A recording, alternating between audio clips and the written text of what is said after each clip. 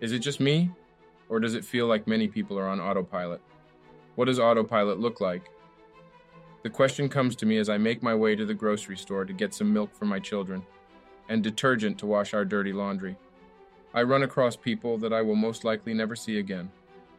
For some reason, I get the feeling that people are just living day to day.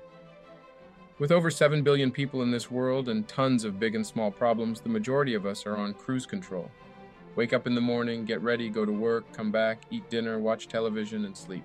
I'm always thinking about how many people are doing this every day. We hear the advice from elders, worry about yourself, and it must be one of the best ways to stay sane, because thinking about what others are doing is like going down a rabbit hole that never ends. But this does not change the fact that the obvious is still happening. People are going through the motion. Here is what helps me get through thinking about the autopilot problem. We all know everyone has their problems, struggles, and challenges.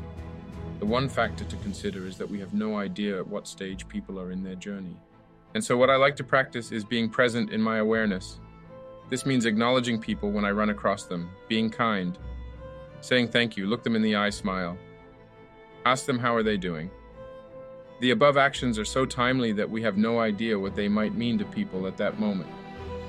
Here is a recent true story about a rapper named Kevin Gates, who planned to end his life back in 2020 because he was fed up with the attention and pressure he was under for some time. He saw no way out and put a plan in motion to go through an irreversible decision. Kevin wanted to work out before the act and went to the gym for one last session, and then, on his way out, he ran into a fan who recognized him. The fan shared how Kevin's music helped him go through a lot. The fan asked how he was doing, and Kevin shared his plan to end it. That conversation saved his life, and Kevin is now a changed man full of hope to spread the love he felt from his fan. What an inspirational story that was. You can watch his interview on YouTube.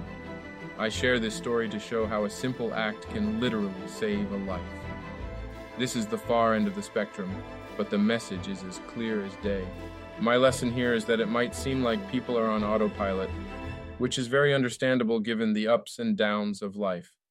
And being aware and present comes with a responsibility to activate the ups of life. Being on cruise control does not necessarily mean that you are facing tough times.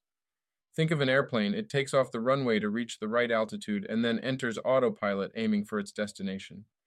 In our lives, those periods could be when you run into people and wonder what is going on in their lives and they are just preparing for the destination.